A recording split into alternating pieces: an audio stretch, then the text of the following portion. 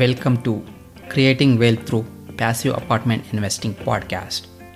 In this show, we will discuss about best and worst experiences about passive and active apartment investing. And I am your host, Ramakrishna. Let's begin the show. Today's our guest is Mark McGuire from Hearthfire Capital. Welcome, Mark. Hey, Rama. Thanks for having me on today. Appreciate it. Sure. And thank you very much. Yeah, please go ahead and share about your bio. Yeah. So got started in the multifamily property management space and, learned from the ground up what it takes to operate and fix multifamily properties and how to run them. Was an education I don't wish to get again, but it gave me my start and kind of got me into the real estate game. I got from there to residential real estate sales. And then from residential real estate sales, I ended up just investing. We had good years the last 10 years or so. So any excess cash I could invest, I was investing. So found myself looking into the self-storage space and really liked the commercial asset classes because you could control your values. So the more I was exposed to that, the more I just really doubled down on it and just voraciously pursued it. And now that's where I'm spending all my time in the self-storage asset class. Great. And how did you get into real estate? Because before you move into real estate, you have 3 generations into real estate, but you tried different things. But how did you find your passion? Yeah, I was obsessed with the idea of getting paid and not having to go to work to be paid. The idea of passive income and the idea of receiving a check on a recurring basis without having to work for it. I just became infatuated with the idea. When I first found out, I couldn't believe it. And when I realized that real estate was a vehicle for that, and that it was, as far as I'd consider, a pretty low-hanging fruit, really accessible vehicle, it was I just jumped right in, learned all I could learn, and just pursued it very aggressively. Got it. So, and also you have like 6 years into property management. So maintaining the interior and exterior of renovations. So would you elaborate a little bit more about, full remodels, what kind of approach you followed and what are some best practices and challenging experiences around that? Sure.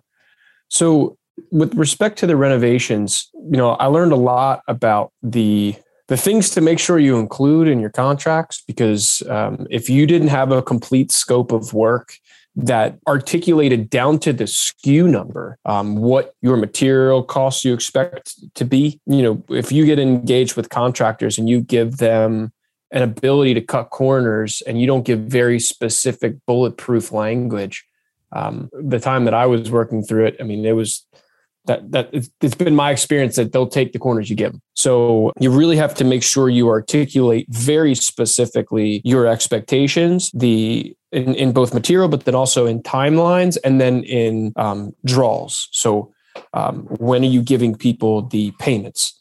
Some of the biggest issues that we encountered, especially because a lot of the renovations we were doing were in that dip in the market when the dip was really just starting to come back, 2010, 11, 12, we were doing heavy CapEx cycles in some multifamily units. And, you had people who were robbing Peter to pay Paul with respect to taking deposits to go and order material for another job. And then, if you gave them too much money up front and they order material for other jobs, they may not have had the material for your job. So you have to be really articulate in your contracts and very specific when you're going to give them money, when they get paid and you release a draw. And then also making sure that you stay on top of their work. Because like I said, you give a contractor free rein to take advantage and you don't check up on them, cut corners where they can to try to maximize profit. A lot of times when people bid these jobs, there's not a lot of real, I'm going to say, specific bidding techniques that go into it. There's a lot of back of the napkin math. And sometimes as part of the job, there's more revealed in what's required to actually complete it. And then they're trying to figure out how do they make up for lost time because they didn't build enough slush or enough margin into their bid and they find themselves working for free. So just learned a lot about, making sure you're very specific on the materials, the colors, the the grade of the material, the line, down all the way down to the SKU number, making sure you're airtight on your contract with respect to your timelines. And if you don't specify the timeline that you expect it to be done, make sure that there's teeth and there's some sort of a penalty to them. And then beyond that, just making sure that you're checking up on everybody and making sure they're doing what they're supposed to be doing, because give them an inch, they'll take a mile. Got it. And how often you used to check? For the inspections, it depends on the project, right? If you're doing a roof, they might knock a roof out in 2 or 3 days. So you're going to be there. You're going to want to be there, in the morning, in the middle of the day. I mean, you may want to be there all day. And in fact, one thing with a really large CapEx project like a roof, on a large multifamily building, a roof could be, $100,000. Well, to pay someone to be a roof consultant or a building envelope specialist could be money really well spent if it's going to cost them $2,000 or $3,000 to be a consultant. I'd rather spend that $2,000 to $3,000 on that day to make sure the roof gets done correctly, rather than not have someone watching over it and then having to, kind of nurse the roof along the entire lifespan of the roof because it wasn't installed correctly. So it really all comes down to just, what's the project type that's going on, because the length of the project is going to be different with a different frequency in terms of checking in. Got it. So on average, what is the turnaround time and what is the typical budgets? It really depends. I mean, there was times when we, had new gutters installed and they did the gutters. They had to rent a lift out and they were billing us for the lift. And we wanted to make sure that, if you're billing us for the lift, we're not paying for, 5 days and you only used it for 2. And then you built that in as fluff in the project. So, turnaround time really depends on the specific job. If someone's doing just a single unit renovation, it depends on the scope of work. I think it's hard to really give a hard and fast answer. Does that make sense? Yeah, totally makes sense. Then what is your current focus, Mark? Yeah, so my current focus is self-storage. I migrated from multifamily to self-storage when I realized that it was just really hard to find returns that made any sense in the multifamily space. At least where I'm geographically located. So when it became time where people are chasing a farther, a more and more compressed cap rate and the yields on these projects were just diminishing, there was a point at which I couldn't justify chasing that small of a yield and competing with that many people. I mean, everyone's just, cutting each other off at the knees, and before you know it, no one's going to make any money. And then someone's going to be left holding the bag when the music stops. So I didn't want to be the person without a chair when the music stopped, and decided, hey, where can I go to fish that might have a pond where there's less people fishing in it? So there's still opportunity, and there's just less people who know how to operate or know how to know about the opportunity, and how can I capitalize on that? So that's what storage became for me. Got it. And what markets you're targeting? So what kind of returns we can expect from the self-storage deals? Yeah. So just to qualify that question, so you're looking, when you say returns, can you define that for me? Yes, for investors. So what kind of returns, typical returns you're offering for your investors? Yeah. So typical returns that we'd be looking at with investors, we're looking for, anywhere 17% and above on an IRR level. If we don't feel that we can really, in our gut and in our mind, guarantee a 14 to 15, we just don't really we don't want to touch it. I mean, we run our sensitivity analyses and we look at, increases in materials and, kind of baking in a higher cap rate upon exit. We bake in a lower rent growth assumptions, higher expense assumptions. If we feel that we can still get to, 14 to 15% IRR, we'll move forward with the project. Got it. So what is your criteria for selecting a good self-storage unit? So the site criteria with respect to our units, what we're looking for in terms of, our model as we currently stand, we're looking for value add opportunities, and value add in the self-storage space is a little different than maybe it might be in multifamily. With multifamily, you're going to go in, you're going to turn kitchens and baths, and you may do a light reno, you may do a full gut. It depends on your scope. But with what we do on the self-storage side, a lot of times it's looking at markets where there's a good site economies of scale. So, call it 35, 40,000 square feet currently, with the ability to get over to 50 to 60,000 square feet minimum at the time of expansion. We want to look at places where there's low to no utility of technology. So self-storage is really pushing for more and more electronic, all electronic touchless rentals. So, can we take a facility that doesn't currently have that functionality and that feature and implement it? We want to go and put our back-end tech stack on it, give our ability to do our remote gate access and, go through the process of, setting up a website with a solid front end that integrates with our property management system software on the back end. So we really spend a lot of time looking for opportunities where, we can come in with that tech and then really just work on revenue management. And that's where, there might be some of that in the multifamily space, but self-storage, there's more single site operators. So there's a lot of, like 60% of the actual inventory in self-storage is owned by, independent individual that might own one, maybe two sites. So we're looking for those people who've been operating these facilities for a long time, have high occupancy, physical occupancy, that just haven't really kept up with the market. And, with a couple of tweaks, we can really extend the ceiling on the rents at the facility. Got it. So basically you're trying direct to seller marketing? Going direct to seller is definitely one of the things we try to do.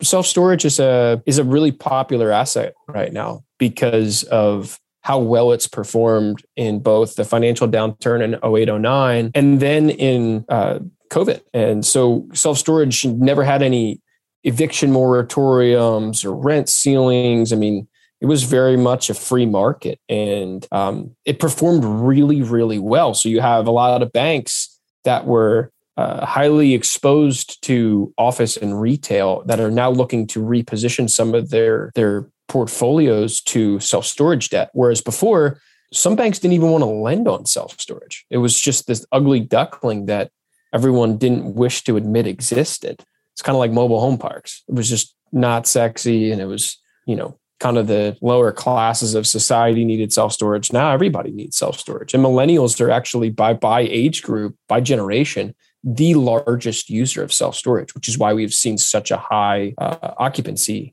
across the country. Got it. Yeah, got it. Thank you. And would you share any of your best investing experience so far, either multifamily or self-storage? What would you say is my best investing experience so far? By that, you mean like a specific deal? Yeah, specific deal or anything. Yeah. I think that, we closed on a portfolio with the first portfolio that we closed on I think has some real serious upside. We're doing really well in our revenue projections, and we underwrote this and put this under contract right after COVID. And there was still uncertainty around what rates were going to do and how things were going to be affected. And, our underwriting relative to our actuals, we're way ahead in our revenue categories. And in our initial underwriting, we didn't have any expansion capabilities or expansion component, baked into the actual performance. And I think our value on the out is going to be much higher than what we originally anticipated. So I think that might be the best one. I think that might have been my best one that I've done so far. Got it. And would you also share any of your challenging investing experience so far? Investing challenges. Well, I think a lot of times people think that, I guess maybe a little more, I must say broad, a little more relatable to the average person. People think that real estate, when you invest and you put a tenant in there, it's passive. And everyone always likes to make a big deal. I got passive income. It's not nearly as passive as people think it is. There is a lot more responsibility and aggravation that comes with it. And that's why I got away from single family, because I found that I didn't want the aggravation. I wanted the returns, and I wanted to have my money be responsible. I wanted to keep moving. But I didn't want to sit there and get calls from tenants and, people saying that their toilet clogged on a Sunday night at 9 p.m. and I need to get someone out here now because we can't take a shower. I didn't want that. So I think a lot of people have a really, especially with respect to all the podcasting that's gone on, I think people have not jaded, but people have a false sense of what investing in real estate really is. And it's a lot of work. And you're going to bang your head on a lot of walls, especially on your first one. But if you can power through that and you develop some systems for turnovers and lease up and you understand that, it's kind of like this state of bliss you can hit.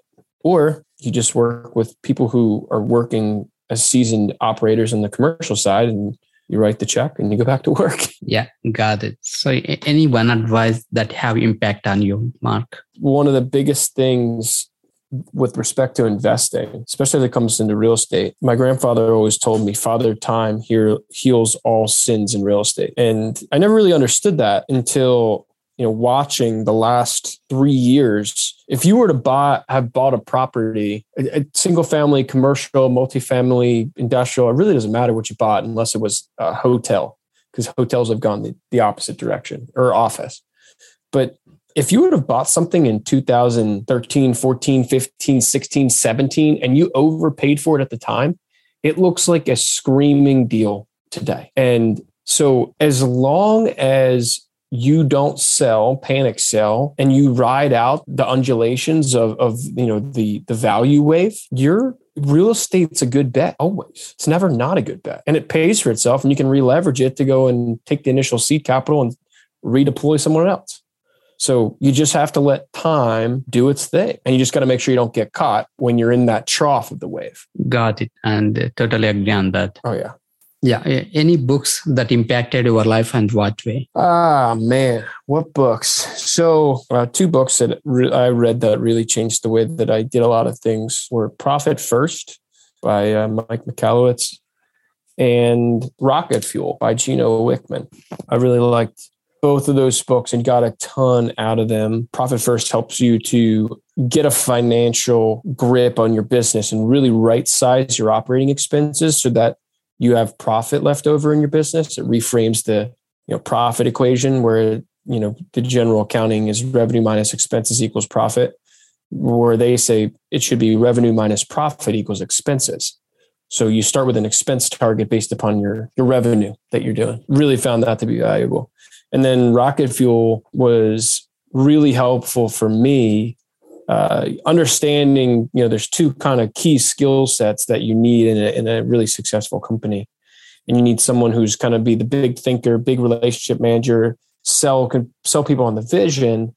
But then you need someone who's going to take that vision and bring it from, the stratosphere and land it in planet Earth where it's actually applicable. And you can chunk it down into roles and responsibilities and then manage those roles and responsibilities. And you need both of those to have a company that really does something great. If you have one or the other, you'll be stifled either in your top line or you'll be stifled in your execution. Yeah, totally makes sense. How are you giving back to community, Mark? Yeah, so what I do, I run a real estate group that is a bunch of younger folks that are looking to buy their first deal. And I teach, the single family component, but then I also try to teach through the financing, teach through the title, teach through, looking at things beyond just single family and understanding how, you transition from single to commercial and give people the tools and the knowledge to take what they weren't taught in schools and in their homes with their families and use it to build financial freedom. Awesome. How can listeners connect with you, Mark? Best way to connect with me is investingwithmark.com. That takes you to our webpage. You can just sign up there to schedule a meeting. I'd be happy to chat. Cool. And thank you, Mark. And I really enjoyed the conversation. And thanks for adding value to the show. Absolutely. Thanks, Rama. Thank you. If you like the show, please subscribe, share, rate, and review. And if you want to connect with me, please send me a message, info@ushacapital.com. Thank you for listening.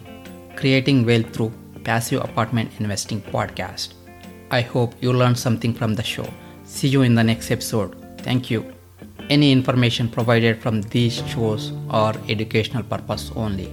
As always, please consult with your own CPA, legal and financial advisor before investing.